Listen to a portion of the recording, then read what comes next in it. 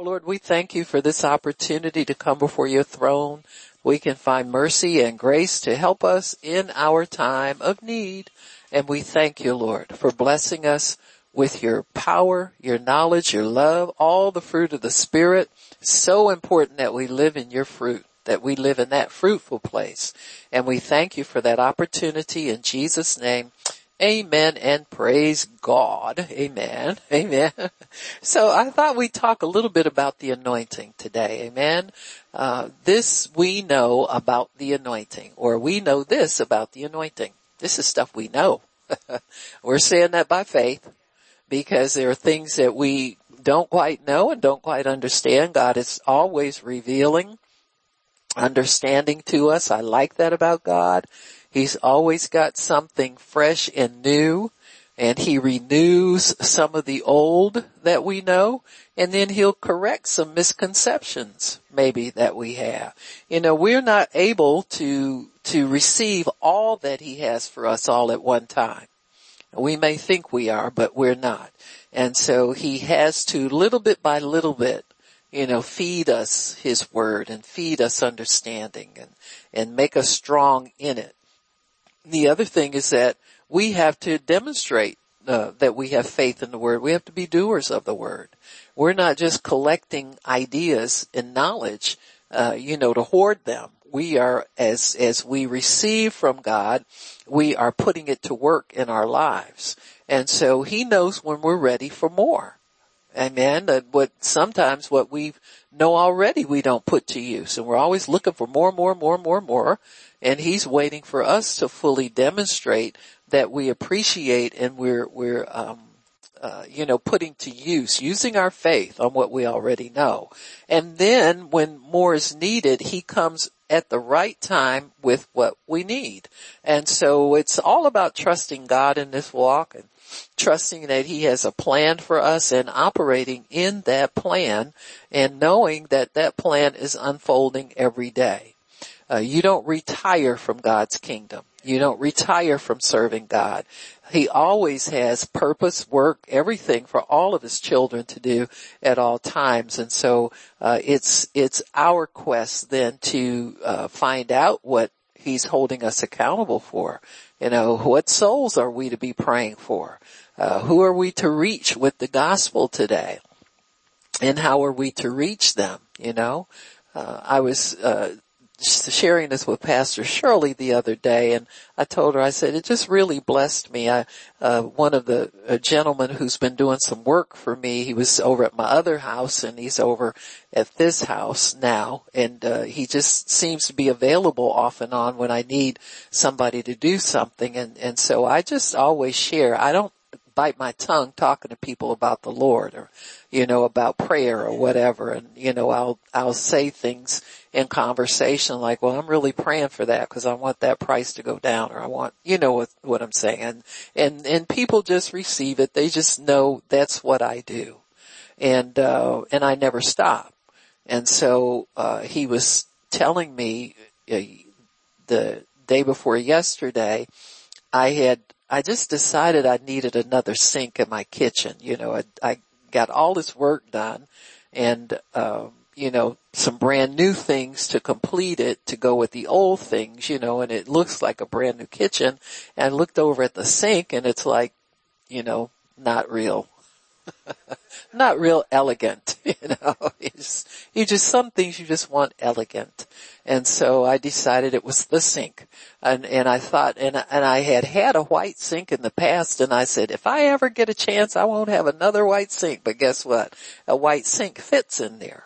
And so I said, well, let me find a white sink, and went to one place. They didn't have it. He said, we have to order it. And as the man went to order it, he just didn't know how to complete the order. And so that was when the Lord quickened to me, you're not going to have to order this. And I had the possibility that I would be able to find it that day, but I wasn't sure.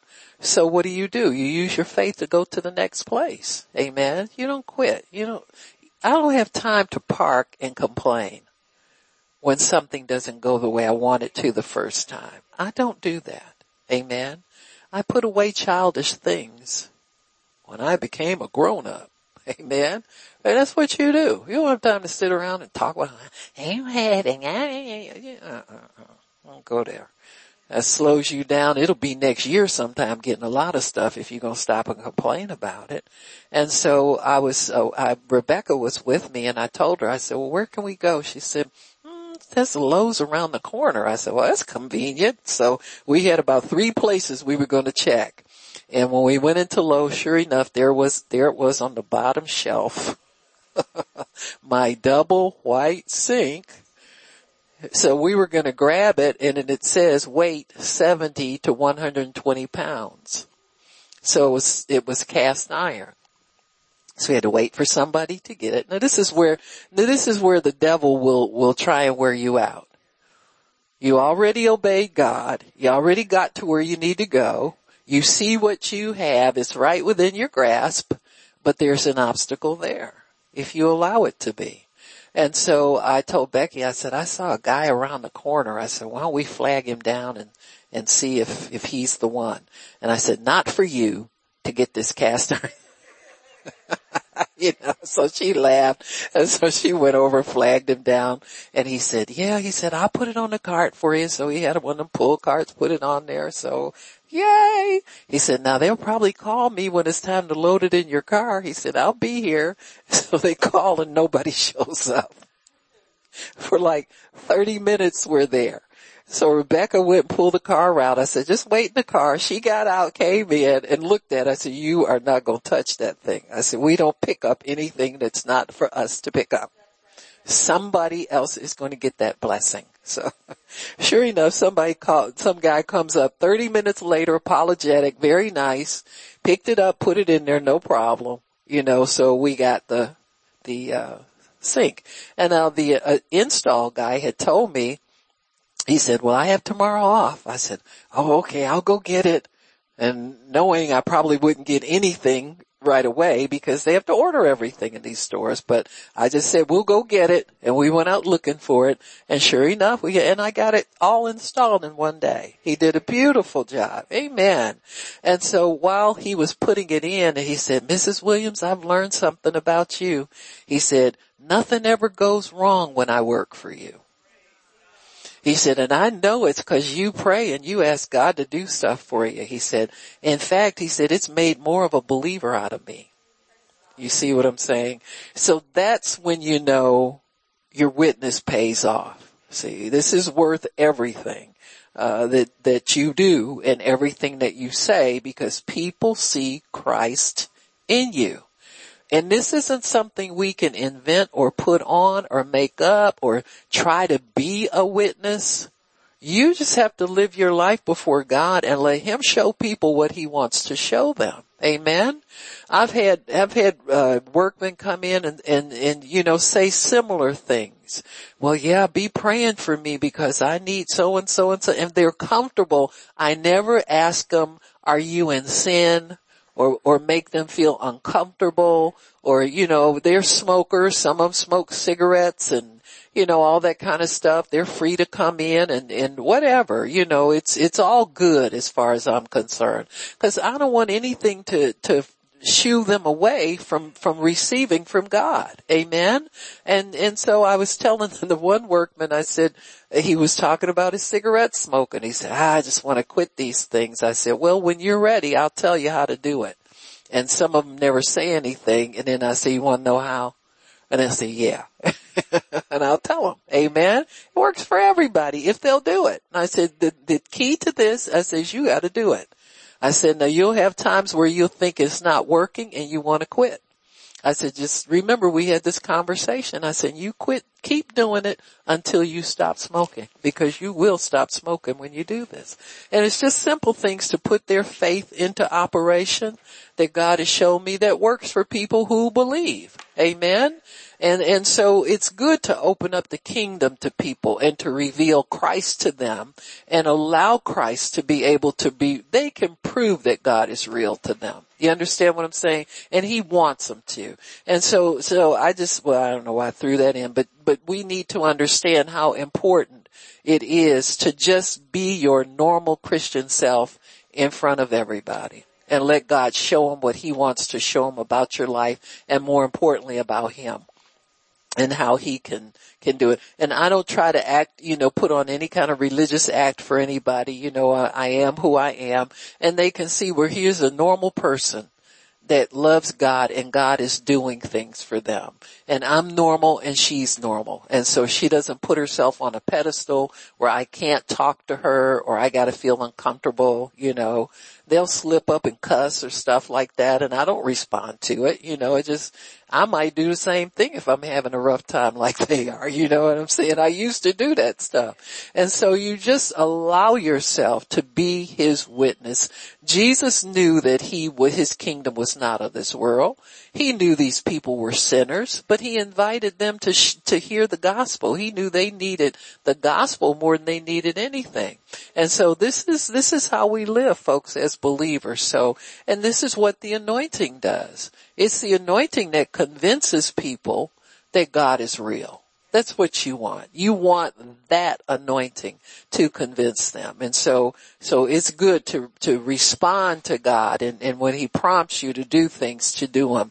And just always be aware that God is there to help you, and he's there to help every situation that we ever get in. So it's good. Amen. It's good. Praise God. Praise God. Amen. So this we know about the anointing. Amen. We know that in the Old Testament, the anointing was on a few people, and those people were the prophet, the king, and the priest. And the anointing was specific to their office. So you didn't find the prophet's anointing on the king, even though a king would prophesy from time to time. Sometimes they shared these, but they were specific. You didn't find the king taking over the priest's role. That was forbidden. And so these anointings were specific in that they taught people how to respond to God and gave people the power of God over their lives. So the Old Testament was prophet, priest, and king. The New Testament, the anointing belongs to the church. Amen. Now God's Spirit belongs to God, but there are certain aspects of his Spirit that we can say are our possession because Jesus has empowered us with certain endowments, certain powers and certain privileges. And so there is an anointing that is available and has been conferred upon the church of the Lord Jesus Christ.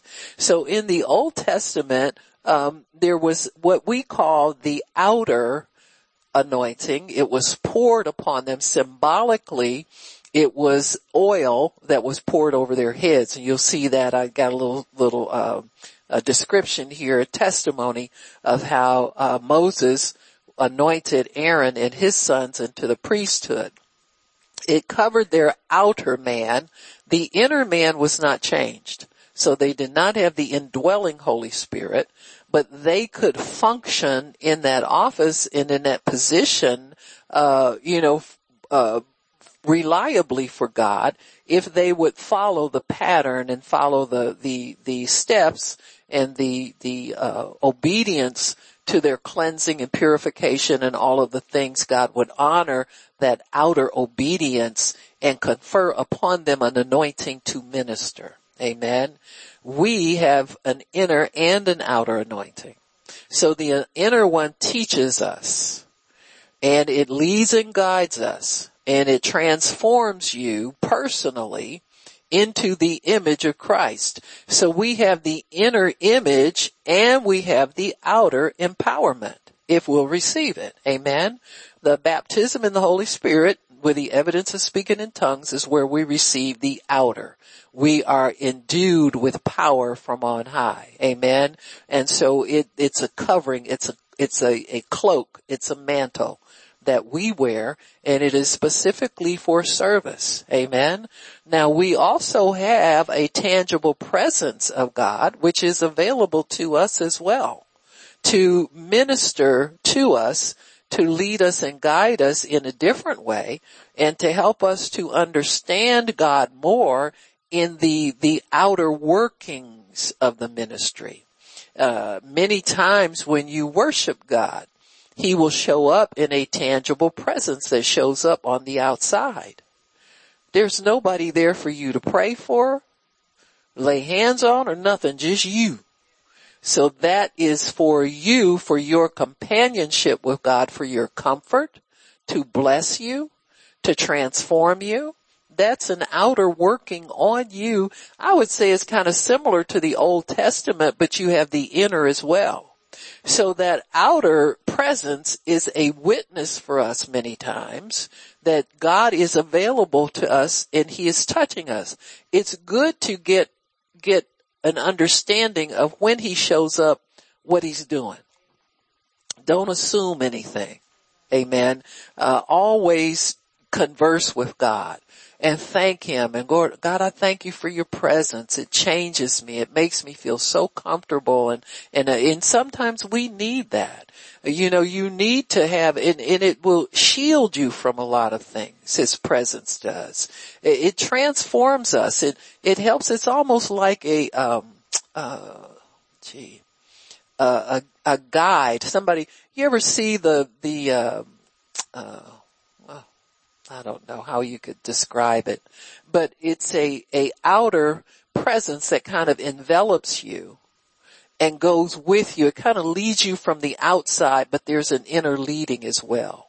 It's like an extra layer of God's, it's a verification that you're okay, that what you're doing is good and what you're doing is fine. It's a blessing. It is there to give you his companionship. The Bible refers to him as the comforter. And when he comes upon us like that, it's saying what you're doing is good. Keep doing that. I'm here with you. It's good for you to call upon me. And see, I show up when you call upon me. And I'll begin to have fellowship with you on a regular basis. We'll come together and we'll join. And that's how you know you're not alone. If it were just merely the inner, presence of God, sometimes you perceive it, sometimes you don't. But that outer is a verification and a witness that you're doing the right thing, that you did something right, that's good. And learn how to just cultivate the presence of God. You can do that anywhere. I remember when Tippy and Tone and Rachel lived with me for a number of years. You know, and Tony took care of all of the vehicles for the ministry. There was a lot of work to do on that property, and so it helped me that they were there. And we would have dinner together, you know, pretty regularly. And we always had Rachel say the blessing. And I can remember when she would come and sit down, the Holy Spirit would show up. Amen. On a little kid. And she would just pray, and you know, she had a little list of children. We would always get letters from the St. Jude's Hospital. And she had a list of St. Jude's children that she was praying for to be healed. And she could rattle their names off by memory. You know what I'm saying? And so God always had that anointing waiting for her, that presence waiting for her, because she was the one who was assigned to the prayer, and he had to help her with the prayer. And so he did that. And so anybody can cultivate the presence of God. And I tell people all the time, that's a good place to start meeting him. Amen. Is at the dinner table, and make up your mind, you know what, God, I'm going to pray for you. Pray every time I sit here. I'm going to bless my food. Amen. And bring the family with me. That presence will draw everybody in the house to the table. Amen. Everybody wants to run to their little private place and eat their meal and, you know, just sit apart from one another. But it's a gathering place many times. You know, the dinner table is supposed to be a gathering place for people. It's amazing some of the things that will come out around food. What people will say. And once they get comfortable, you know, what they'll confess. And so it's a blessing to have that agreement and have that fellowship. Fellowship's always good, folks. I don't care what you say and what you think. It's always a good thing. And so there, we would have that, in the anointing, the presence, tangible presence of God was always there hovering for time to pray. And you can pray about more things than just the food. You know, if he has you linger for a bit and there's something else on your heart, and, well, Lord, while we're here, I would like to pray about, so let's pray about so-and-so, or other things will come to your mind when you begin to do that kind of fellowship. And so it's just always a good thing to respond to that outer presence. When he shows up, give him attention. Amen. When he shows up, don't just go on with something else. You know, thank him for being there. Lord, I thank you for your presence here. I thank you, Lord, for your desire to put me at ease and make me comfortable. The other thing you'll find too, that you are less subject to fear with the tangible presence of God around. Amen. Anything you might be concerned about kind of vanishes. Amen. Because in his presence is fullness of joy, fullness of everything that you need. There's a fullness there. And so we are blessed with that. So that's another type of anointing, the presence, but it's not an anointing for work, for ministry. It's an anointing that ministers to you. And we need to have the ministry of the Lord with us at all times, to be honest with you, but sometimes it's more needful than others. So I'm going to just point out a few things about the Old Testament anointing versus New Testament, and we'll see how far we get. Amen. I have this on my notes here about the presence, tangible presence versus the anointing. What is the difference? The presence is a grace anointing, and it is presence is a grace, and the anointing is an empowerment. Amen. A presence is a grace. Amen. It's just a free gift. Not just, but a very valuable free gift. The anointing is an empowerment. So there's more teaching in the anointing to do the works of God than there is in the grace presence of God. Sometimes God just wants to comfort you because you're a little weird today.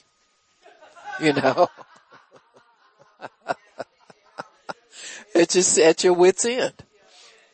And you parked your crazy car and you stopped and said, Lord, I thank you that you're my God. And you lifted up your hands and he showed up and comforted you. Amen. And the crazy left you at least for a season. Amen. And so it's a grace. It's an unmerited favor where he just shows up because you either have stepped out in response or initiated it. And oftentimes too, it is a sovereign thing in God. Cause the presence will show up I used to call the Holy Spirit my referee. If I would get upset and I was about to say something, I could feel him swirling around me. It's like, girl, don't. So I said, okay.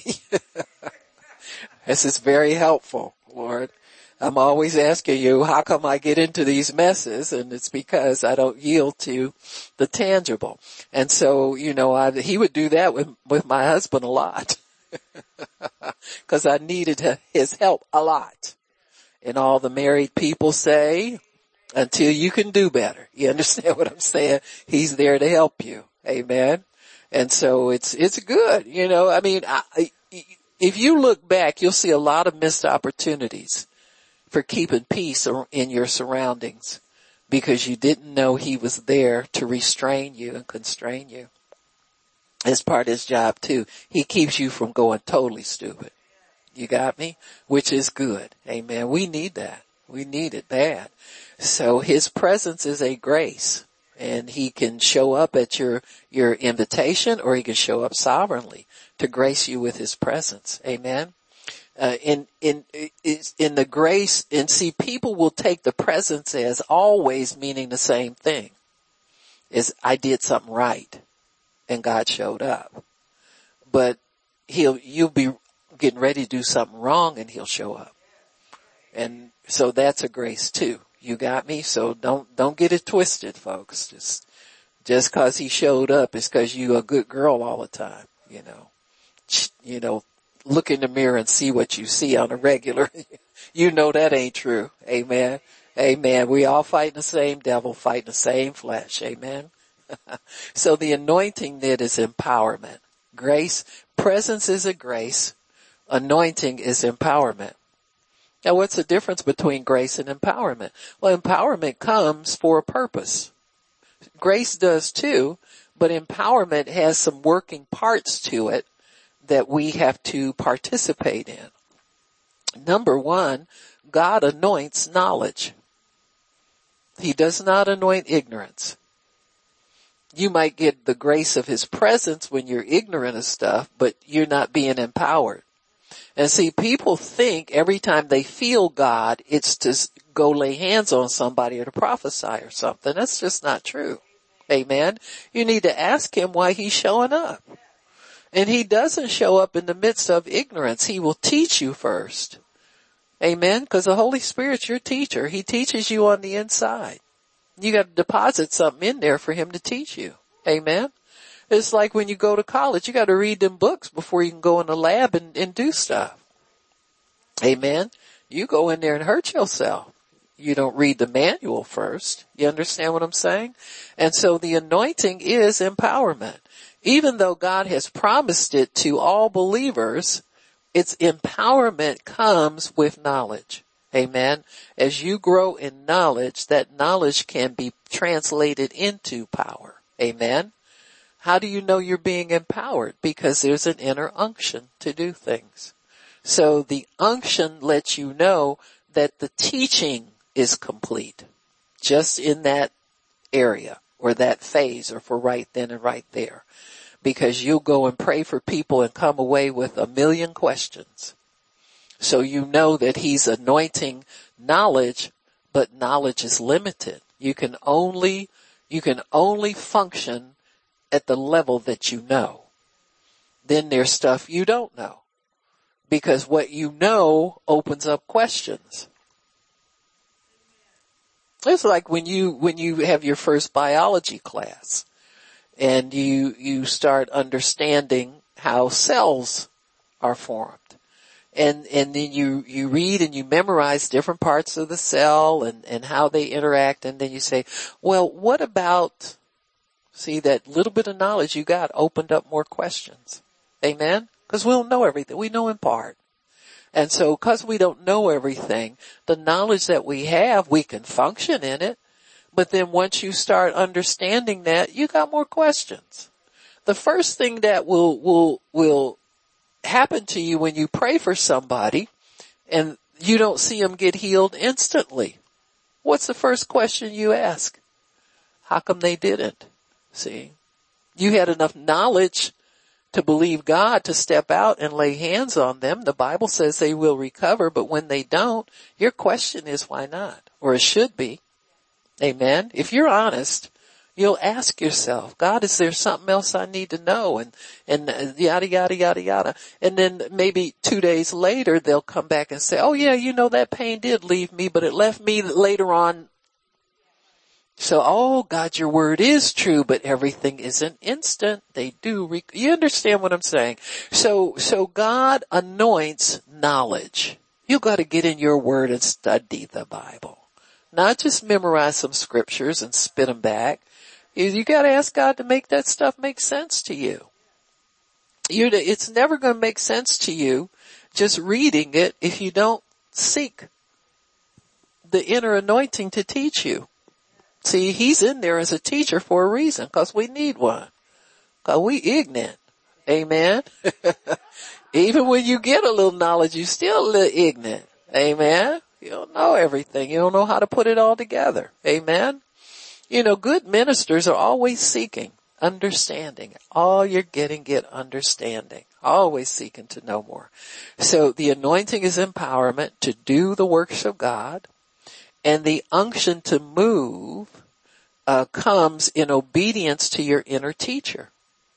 So it's like this. You read your Bible. The Holy Spirit takes you aside and says, now this is what this means. Yada, yada, yada, yada, yada. And the teaching lesson is over. And you may be in the grocery store and somebody walks past you and you feel this push on the inside. That's the teacher pushing you out to do what he just told you can do while you were with him. That's the unction. Amen. And you don't just jump in your flesh and want to go pray for everybody in the grocery store. You move by unction. So it's like the inner teacher pushing you and saying, okay, go for it now. Amen. I'm with you. Go for it. This person needs to be healed. So go talk to them. Amen. I was in a grocery store and this woman was walking past me. She was walking very slow and she had a brace on her neck and it was, you could see she was uncomfortable. She might have even been in pain. And the Lord said, pray for her. And I thought, Lord, and he said, I didn't say touch her. I said, pray for her. And so as I was walking past her again, I said, ma'am, I said, now don't get upset. I said, I'm not going to touch you.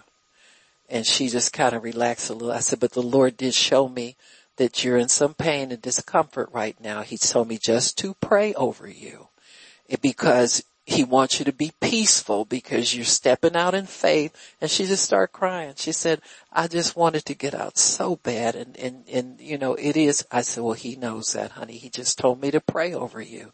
And she stood there and the anointing came over her and gave her such a peace. And I told her, I said, I wouldn't dare touch you because I can see you've had some surgery.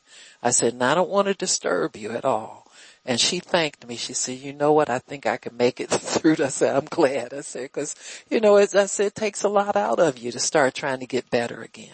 And so, it's things like that. Now see, the average hukabashaya person would go in there grabbing and yanking. And you understand what I'm saying? You have to be so sensitive to him. See, you really do. I don't have anything to prove to anybody. It ain't my power. It's not my anointing. I'm just the waitress bringing the food out. I didn't cook it. You understand what I'm saying? And so we have to understand these things and you have to stay humble to God at all times. You can't raise up and try to be somebody. He's somebody. He's the only somebody in the kingdom. Amen. And we all bow down to him. And if you just let him use you and be a servant, there's nothing wrong with that word. And one day you'll learn to love it. Amen. And not try to elevate yourself before the time. It's not time to be elevated. We'll have plenty of time when he comes back for us and we get to heaven. That's when you get elevated. Amen. Amen. He'll give you a name and he'll make you known, but he's not going to make you known more than he is.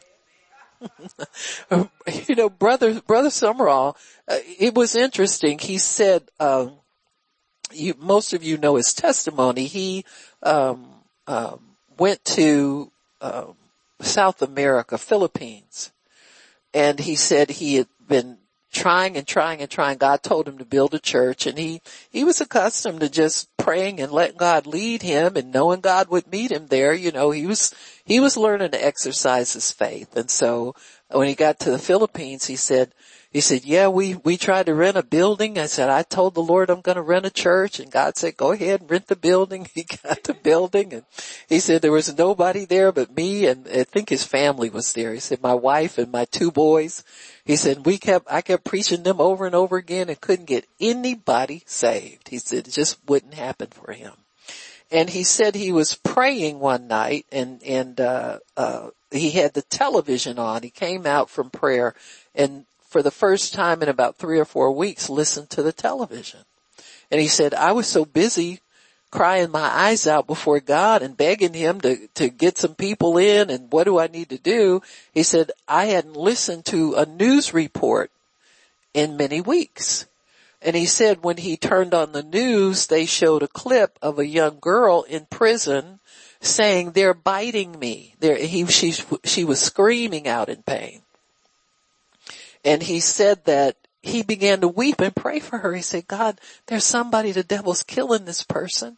And what do you want me to do? Nobody's here to help her. What do you want me to do? And so God began to instruct him what to do. He continued to pray for her. He decided to go and approach the people the next day to pray for this girl. Well, long story short, he said and this was one of his first, ministries to cast out devils. He'd never cast devils out. He just knew she needed help. And he said, when I went in where she was, he said, something came over me that jumped out of me and pounced and told that thing to leave her in the name of Jesus, and she got free. Amen. Well, from that, in what had happened, there was so much publicity about it. He said it was on the news all around the world. Every day, she was screaming, and she had cursed a couple of the guards and they died. People were afraid to go in, and here's little brother Summerall going in there. And they billed it as David and Goliath, you know what I'm saying? And he had gone in and the mayor was there, the chief of police was there, the prison people were there. And so his name was on the front page of the newspaper for a long time in the Philippines. And he said that when he would go in, he said if he went to a store or went to the bank, he said people would recognize him and just move out of the way and just and bow in front of him and all that. And he was mystified by it. And so he would tell people, no, I'm just a man, and he had to watch himself. And so when it was time, he had built his church and things were going well. He had huge response of people coming to the gospel because of that one casting out of the devil. And he said, but whenever he would show up somewhere where ordinary people was, he got that response from them. They would want to touch him and reach out. And so the Lord told him one day, he said, I'm going to send you back to the United States. And he wept. He said, Lord, I just love it here. He said, I love the people. I love the work. He said, if I let you stay there, they're going to start to worship you and not me. So I'm going to have to move you out of there. So, you understand what I'm saying? And so this is what we have to respect about the anointing, that it totally belongs to God. He doesn't want anybody taking his place. You can't take his place. Many have tried and many have not made it. And so he wants the anointing, the respect for it to be there. He wants us to be able to be used in his power. That's why a lot of times when God is ready to increase the power of God in the earth, he'll start with a whole new crew of people. Because the people who have carried it so far, he's given them a name, he's given them fame, given them popularity, wealth, everything. What more could they want? They're going to want his throne next. You see what I'm saying? And so he knows how to cut it off for our good and for his glory so that the glory remains with him where it belongs. Amen. He's the only one who can handle it. And so the anointing will do that. The anointing gets attention. We all know that. That's what makes people jealous for it many times. They want the attention that somebody else has because they're anointed. And so it does give you a hunger for it, but not to vanity. Amen. You should have number one, you should have compassion for people before you'll want the anointing. Because they do not, it clashes. If you want it for any other reason, it will clash within you and you'll never carry it right. You'll never have it much. If you don't want to help people and help anybody who needs it, God can't use you much because you have no idea where the anointing he wants to take you with that. And so and that's why I say you're a servant. Understand that identity and learn how to embrace it and how to appreciate it. And you'll do fine. You'll do fine as long as you keep your right identity. When you're clothed in his glory, you're his servant. Amen. And so here we have in Leviticus chapter 8 and verse 1, the Lord spoke to Moses and said, take Aaron and his sons with him. So we're talking about the priesthood now. And the garments and the anointing oil and the bullock for sin offering, 2 rams, a basket of unleavened bread. Gather all the congregation together to the door of the tabernacle of the congregation. Now this was important because people had to know who was anointed. Amen. It was beneficial if they saw this happen and they knew these people were set apart, that they had to respect them as God's servants. And Moses did as the Lord commanded him, and the assembly was gathered together to the door of the tabernacle of congregation. Moses said to them, this is the thing which the Lord commanded to be done. I'm not doing this because he's my brother. And Moses brought Aaron and his sons and washed them with water, put upon them the coat, girded them with the girdle, clothed them with the robe, put on the ephod, and he girded them with the curious girdle of the ephod and bound it, and he totally dressed them in their priestly garments before the people, put on the breastplate, which had a couple of jewels in it, the Urim and the Thummim, and I think those were like, lots or something that, you get a yes or a no answer out of them, that kind of stuff. And he put the mitre upon his head, and upon the mitre, even upon his forefront, did he put the golden plate, the holy crown, as the Lord commanded Moses. And Moses took the anointing oil, he anointed the tabernacle and all that was in it and sanctified them, and he sprinkled on the altar 7 times the anointing oil, both the laver and his foot to sanctify them. And he poured the anointing oil upon Aaron's head and anointed him to sanctify him. Moses brought Aaron's sons, did the same thing with them as the Lord commanded. Then he brought the sacrifices. The bullock was for a sin offering. So the priest had to confess his sins. Amen. He was human. This was a different priesthood. And they slew the bullock. Moses took the blood, put it upon the horns on the altar. Everything that was touched with blood was sanctified. So you had to have blood and the presence of the Holy Spirit represented by the anointing oil. Took all the fat was on the inwards and the caul above the liver, 2 kidneys and their fat, and Moses burned it upon the altar. But the bullock and its hide and its flesh and dung he burnt the fire without the camp as the Lord commanded Moses, and he brought the ram for the burnt offering. So there were 2 offerings, a sin offering and a burnt offering. The sin was to pay for man's sin. The burnt offering was totally consumed and offered up to God. Amen. For an offering for him. And he killed it. Moses sprinkled the blood on the altar and he cut the ram in pieces. Moses burnt the head and the fat, the pieces and the fat. He washed the inwards. This is like a butcher shop, folks. This went on all day long. He burnt the whole ram on the altar. So there had to be a sin offering. They never say what was done with the meat that he really cooked that meat, roasted meat on the altar. Well, the priest had to consume it in order for their sins to be forgiven. Amen. So you roasted it with fire and the priest consumed it, and that's how they lived. They lived off of the sin offerings that the people brought, but the whole burnt offering was burnt whole, and the Lord smelt the smoke from it as a sweet savor to him, and his peace would descend on this whole thing.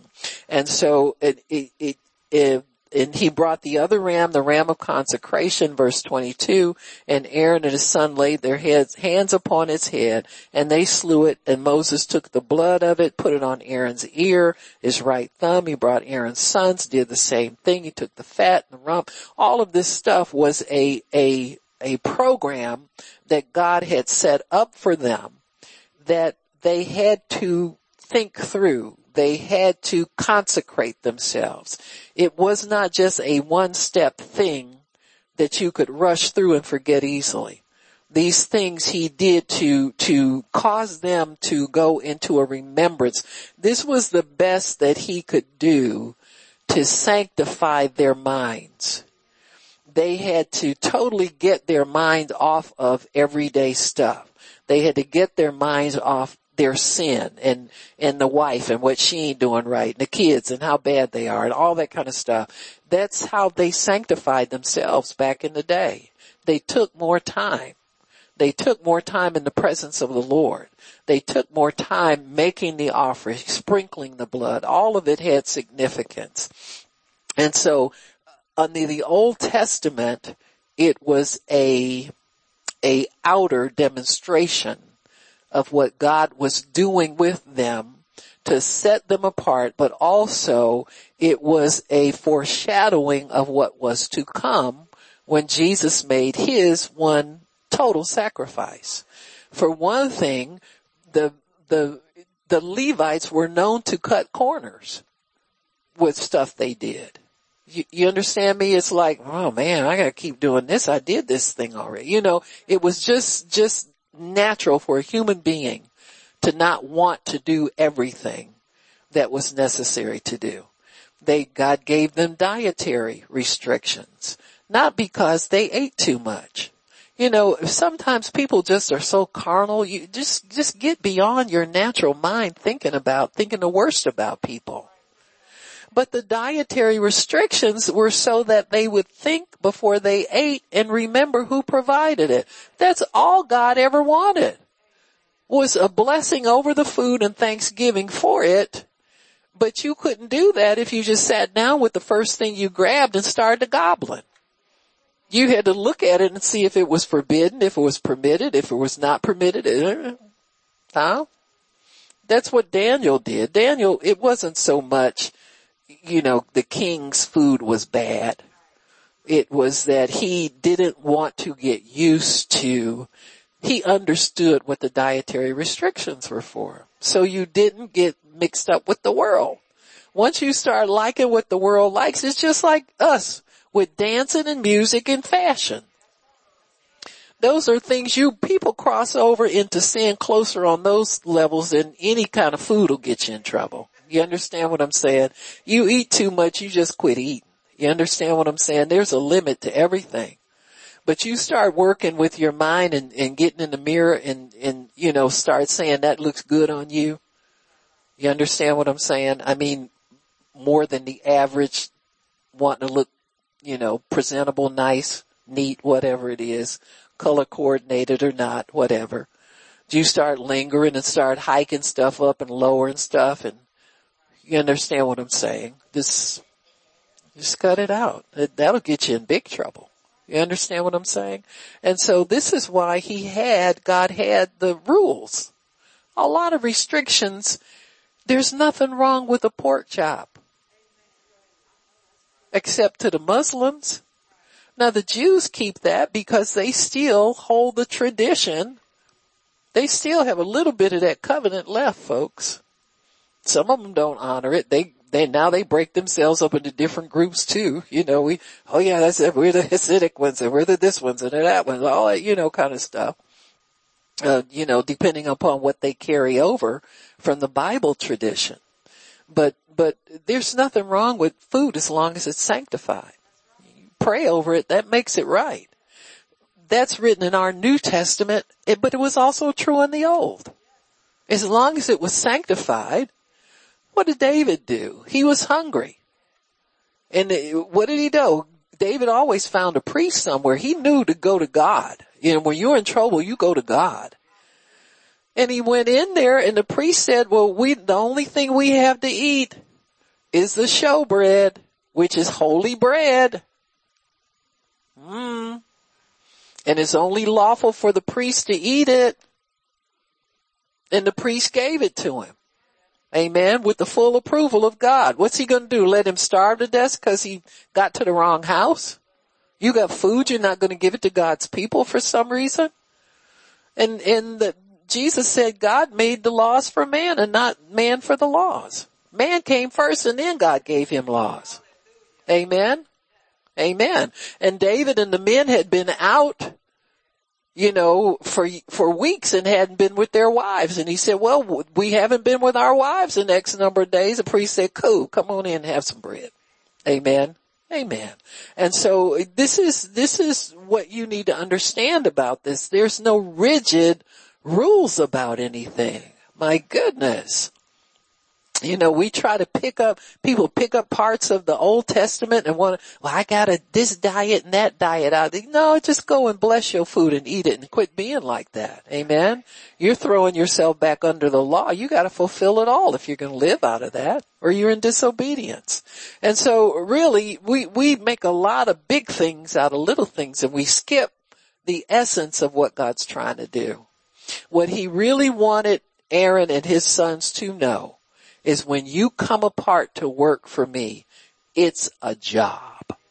It's a full-time job.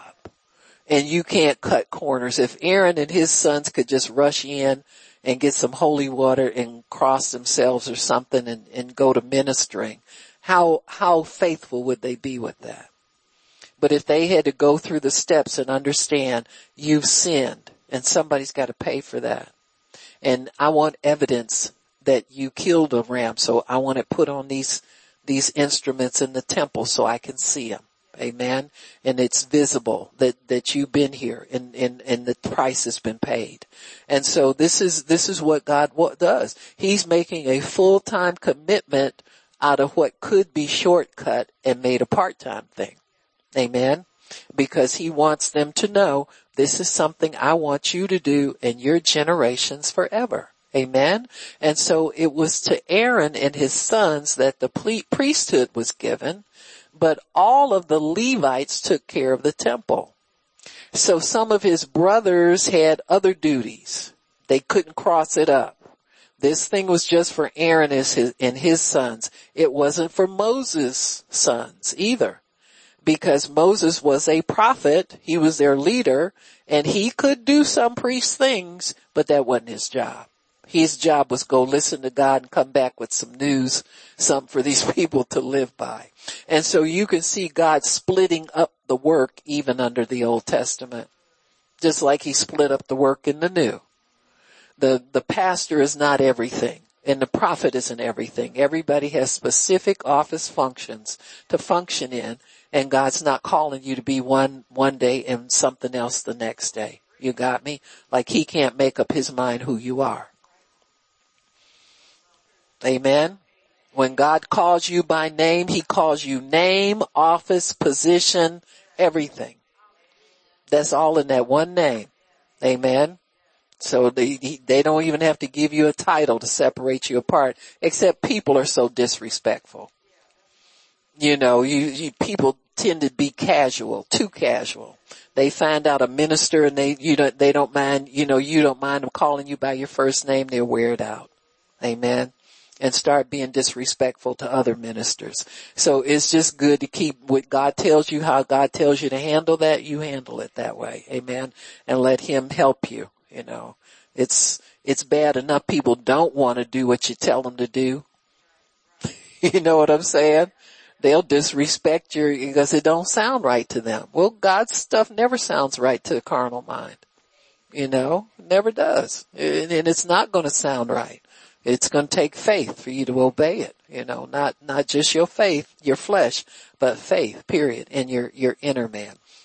And so the anointing, we talked about now how they were set apart, when they weren't in the priesthood or weren't in the tabernacle ministering, they were like ordinary people, but they lived in their own camp.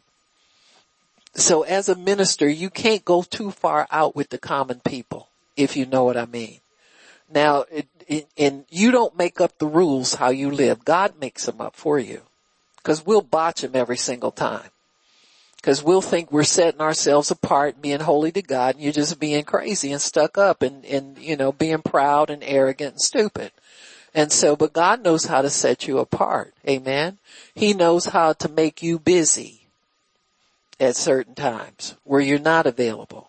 He knows how to tell people not to bother you. You know, they won't even feel a need to call you and ask you anything or invite you anywhere. Amen. He'll keep you with a lifestyle that sets you apart where you can't do certain things. You can't go certain places. Amen. You just be obedient to God. Amen. You know, I quit drinking so long ago. I remember I was saved and I still drank a little bit, but after a while that stuff left me, you know, and I don't step over that line. You know, nobody ever offers me anything to drink, you know, and you know, I'll even, you know, tell people, I said, oh, honey, you don't want a drunk preacher around you. I preach all night long. I said, I'm enough being just anointed. You get me drunk too? I'll preach you up until Sunday. Never go to sleep. And you know, I mean, these are ways you can let people know, leave you alone without being rude, you know, and, it's just that way, but you have to learn your limits. Cause see, I'm like a bulldog on a chain, but when the master yanks it, it just takes a gentle nudge to pull me back. You know, he don't have to beat me over the head and tell me I can't do certain things. You know, and I don't have a desire to do them. That's one good thing about his restrictions. He takes the desire away from you. Amen. And I'm not better than you, and I'm not trying to be anything other than who I am.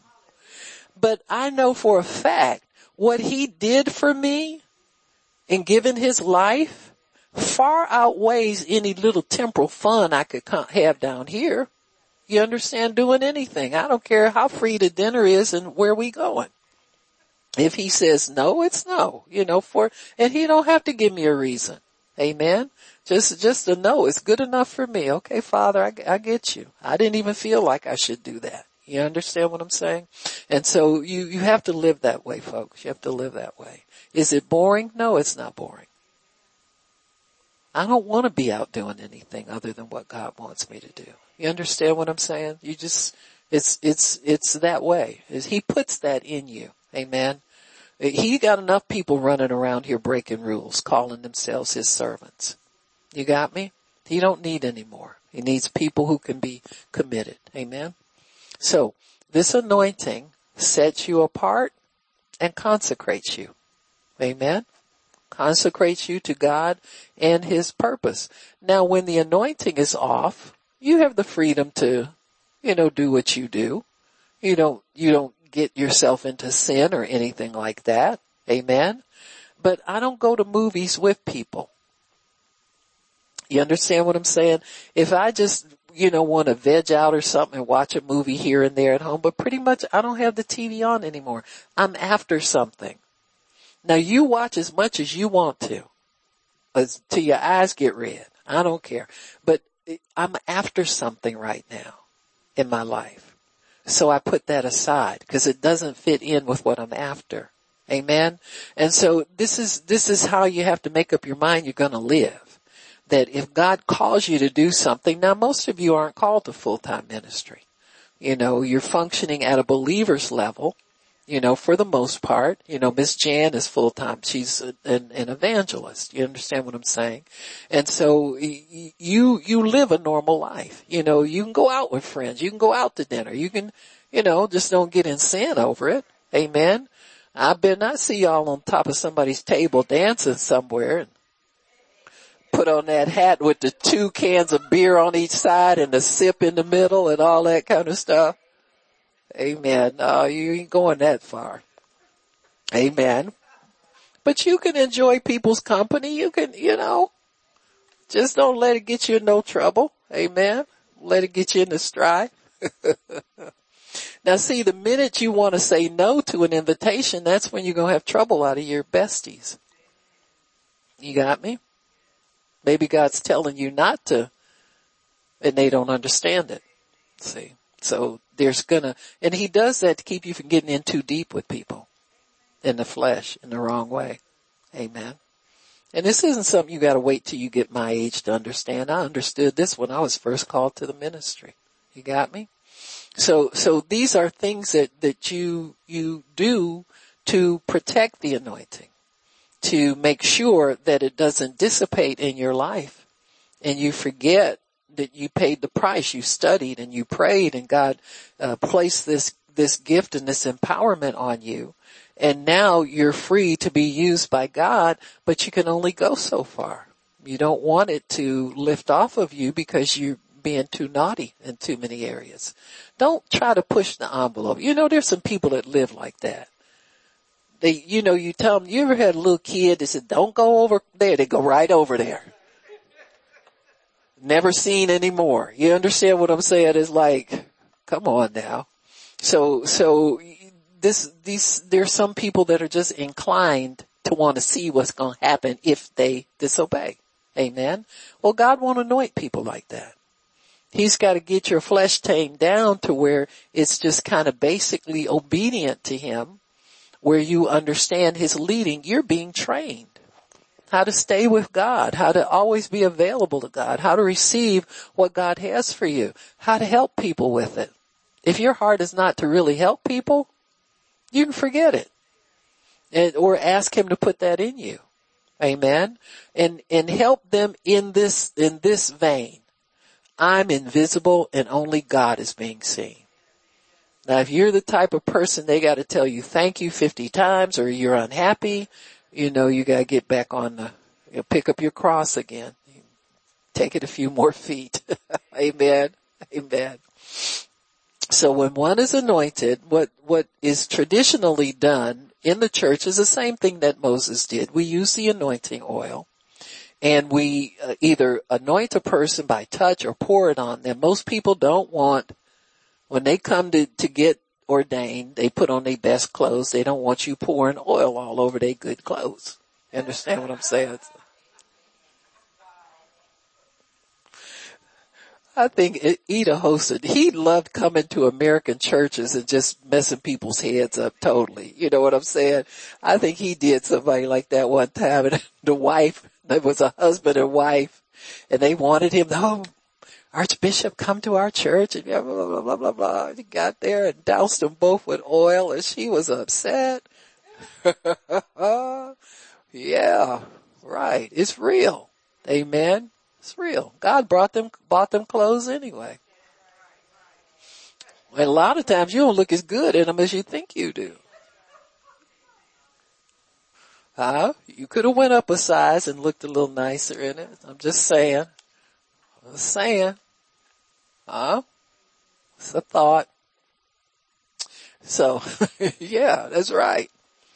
So, the anointing in the ceremonies that we have, pouring oil on a person to designate their purpose to function in a religious ordination, in a religious office, an office of authority, respect, or dignity. It also means to smear and to cover when you're anointed. And you are smeared and covered when God anoints you. Amen. His presence covers you. His presence smears over you. Number 2, the anointing sets you apart. It consecrates you to God's purpose. That is God's sovereign purpose for your life. Amen. And it changes you actually into another person. In 1 Samuel chapter 10, and this is why to me it's so silly for people to try and take credit for anything that they do under the anointing, because that's not you. Now there are some people who are more diligent in walking in the Spirit and walking in the power of God consistently.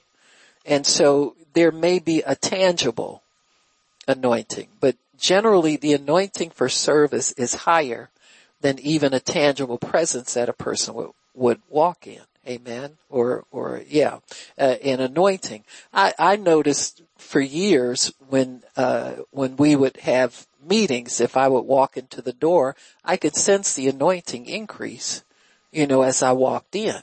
Well, that was God verifying that I was the one anointed to conduct the service. You see, if the preacher comes in and you don't sense anything, and I'm not saying that it doesn't happen sometimes, but consistently there should be a tangible shift in the anointing for the time of the service to come in than worship, and oftentimes if I would lift my hands to worship, you could really feel it then.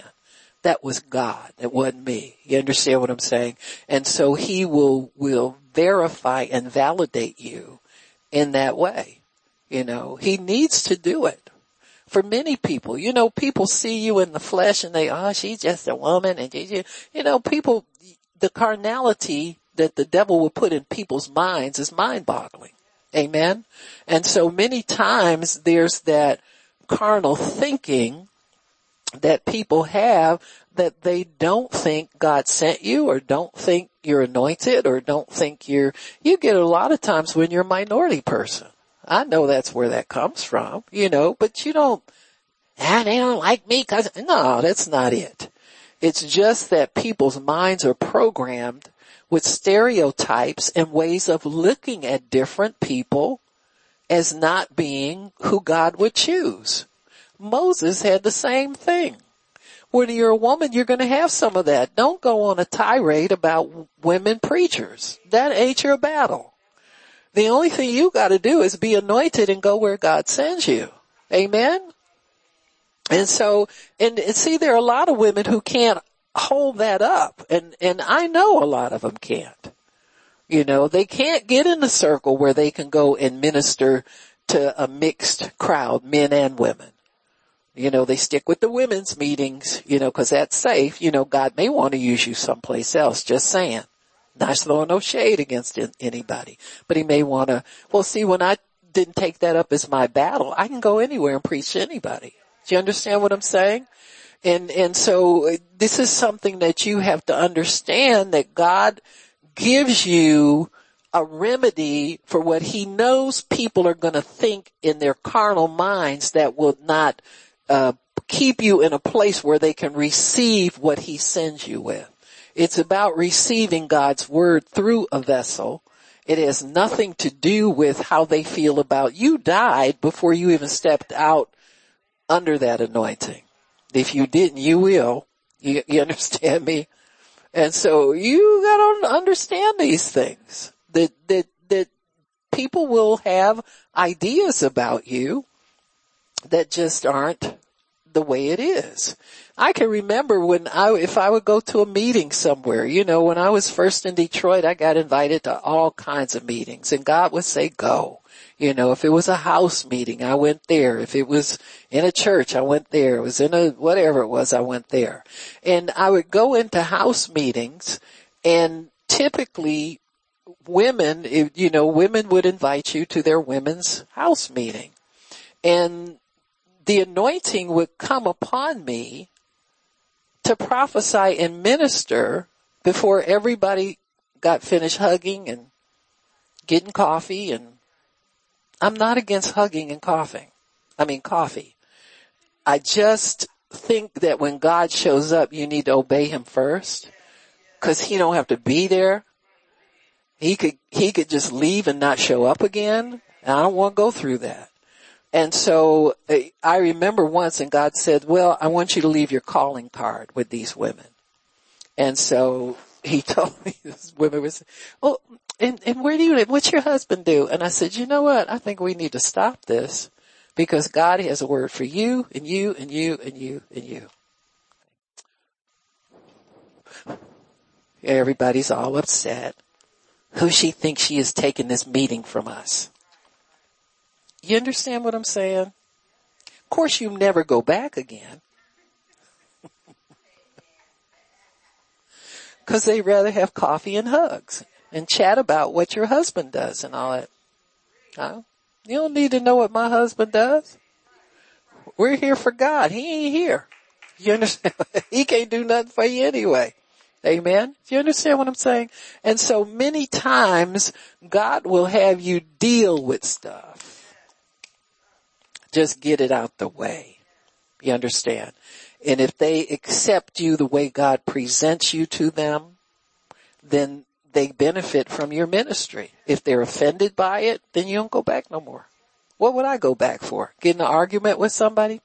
Well, you know, when you were here the last time, you know, you hear that 15 different times, you know. When you were here the last time, I say, yeah, you need to forgive. You were offended because I cut your little nonsense short. I'm not there for nonsense. You know, I only got so much time here. I got to go home and cook for that husband y'all keep asking me about. Got all day to sit up here. Do you understand what I'm saying? So then after you give him the word of the Lord, then God lets him know you are legit and you're anointed and you came there for his business. You know, nothing wrong with coffee, but don't leave him waiting where you're schmoozing and, you know, zhuzhing and all that kind of stuff. You can do that afterwards or not at all. Go home with a prophecy that blows your mind, makes you think all afternoon.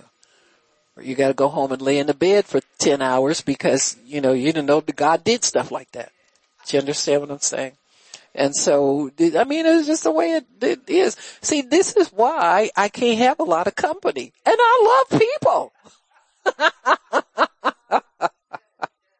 But see, I never know when God's going to yank the chain.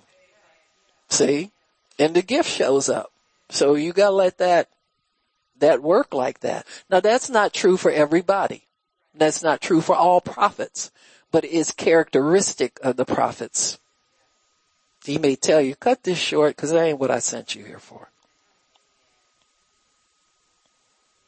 You don't have to prove to anybody that you like them, you love them, or what.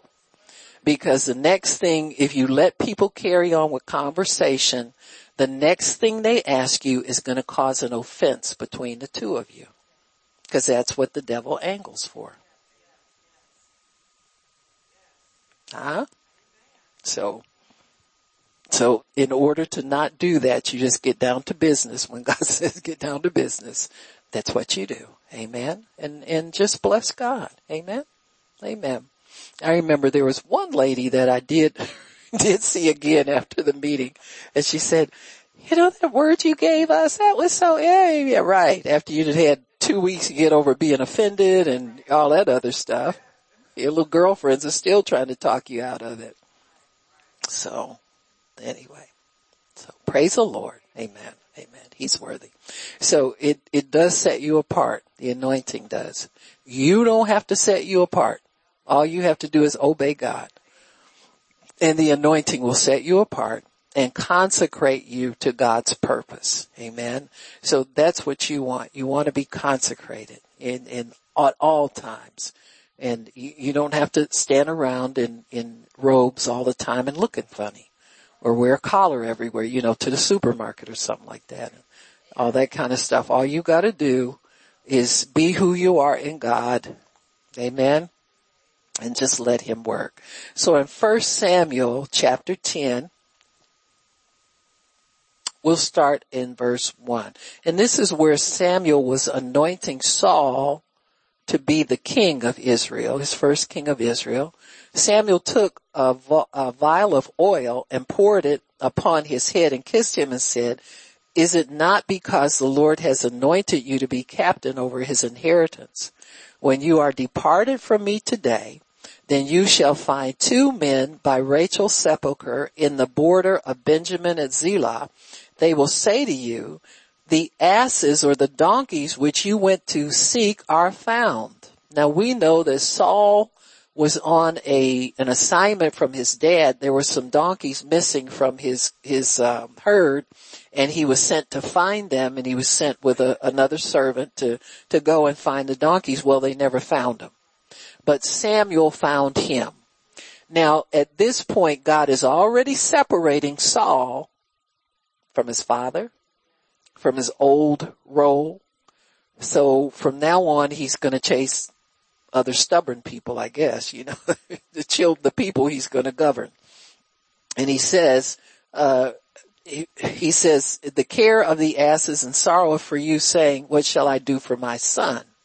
And then you shall go on forward from there, and you shall come to the plain of Tabor, and shall meet there 3 men going up to God to Bethel, and one carrying 3 kids, and another carrying 3 loaves of bread, and another carrying a bottle of wine, and they will salute you and give you 2 loaves of bread, which you shall receive of their hands, and after you shall come to the hill of God, where is the garrison of the Philistines. So God has set up a sacrifice and an offering for Saul. He has to receive that. God does not cut corners for anybody. You see, Saul had to bring the appropriate offering and sacrifice up for his own anointing ceremony. And it shall come to pass when you are come nigh to the city, that you shall meet a company of prophets coming down from the high place with a psaltery, a tabret, a pipe, a harp before them, and they shall prophesy. So here you have a company of prophets. You have some prophet servants that are musicians that are playing music. So this is like a whole ceremony set up so that they can get the will of God done, and they can prophesy. People say it don't take all that to prophesy, but it does. It takes what God says it takes. I mean, how inconvenient to travel with musicians all the time just so you can hear the word of the Lord. Amen. But that's how some gifts work. This is how they were trained. See, this is why when God released prophets in the Old Testament, they can do unusual, unique things. Like prophesy with naked, halfway naked, walking through the streets for a year. That's an anointing, folks, takes that. You just don't jump up and do that. Or you would run to somebody who is an enemy of God and have to give them a word and split in a hurry, or you would be killed. So it takes discipline and it takes training. It did back then and it does now. You don't get a prophecy and jump up and start prophesying and it stay on you. You might get that unction as a witness that God actually did call you and there's actually something there. But it will lift and you will have to now submit yourself to what God tells you as your training and your teaching so that you would get it. And prophets traveled in companies because they needed different functions done. So you had to have teachers. Samuel was a teacher and other prophets that he had anointed were teachers as well. There were sons of prophets who were being trained not to prophesy only. They were trained as assistants to prophets. They were trained as people who handled sacrifice. They were herdsmen.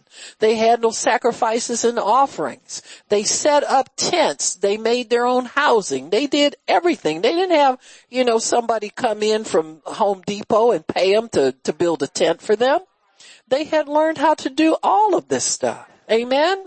And so when you were in the company of prophets, you learned how to maintain the school of the prophets. You had to maintain everything. That's why it was kind of unusual. Remember the sons of the prophets that told Elijah, they said this place is too small for us. Father, give us permission to go and build us. You didn't just up and leave and say, God told me I'm supposed to go over here and start doing this. They asked his permission before they left. Why? They knew the power that resided in that office and they didn't want to mess and run afoul of that. They respected the power in the office that you don't just jump up and do stuff. But they were crowded in and they needed more space. And so they asked Elijah if it was okay for them to go and build, and it might have been Samuel. I don't know who it was Elisha with the axe head floating. And they were so unaccustomed to living on their own, they had to borrow utensils and tools to build the thing. So it wasn't something that they just did all the time. It was a unique and unusual thing. And Elisha told them, fine, you can do that. And when they didn't even know how to use the axe properly because the head of the axe flew off the handle. So it shows you how immature sometimes people are and they want to go out on their own. Amen. And so here they are, with an axe, you take the head off the handle, soak it in water overnight, and the axe heads, the wood swells, and you put it back on there, and then you use it. They didn't even know how to do that much. Amen? So let me tell you this. If you're anxious to get out on your own and do what God wants you to do, when you can make an axe head float, then you can go. Amen? Amen. Praise God. Father, we thank you for your word, and we thank you for understanding. We thank you, Lord, for building us into a holy temple consecrated to you. Thank you for the holy anointing that blesses us and keeps us in the way that we should go. We love you, Lord. We bless you. We praise you. We honor you. We thank you so much, Father, for blessing us to know where we need to be and when we need to be there. That's the biggest part of being anointed, Father, is knowing where you need to be and when and where. So we thank you for that, Lord, in Jesus' name. Amen and praise God. Why don't we do our declaration? I don't have Rona. She don't have me. Can't get Rona. And she can't get me. Thank you, Jesus. By your stripes, we are healed. Amen, amen, and amen again. It's so decreed. Amen. Praise God.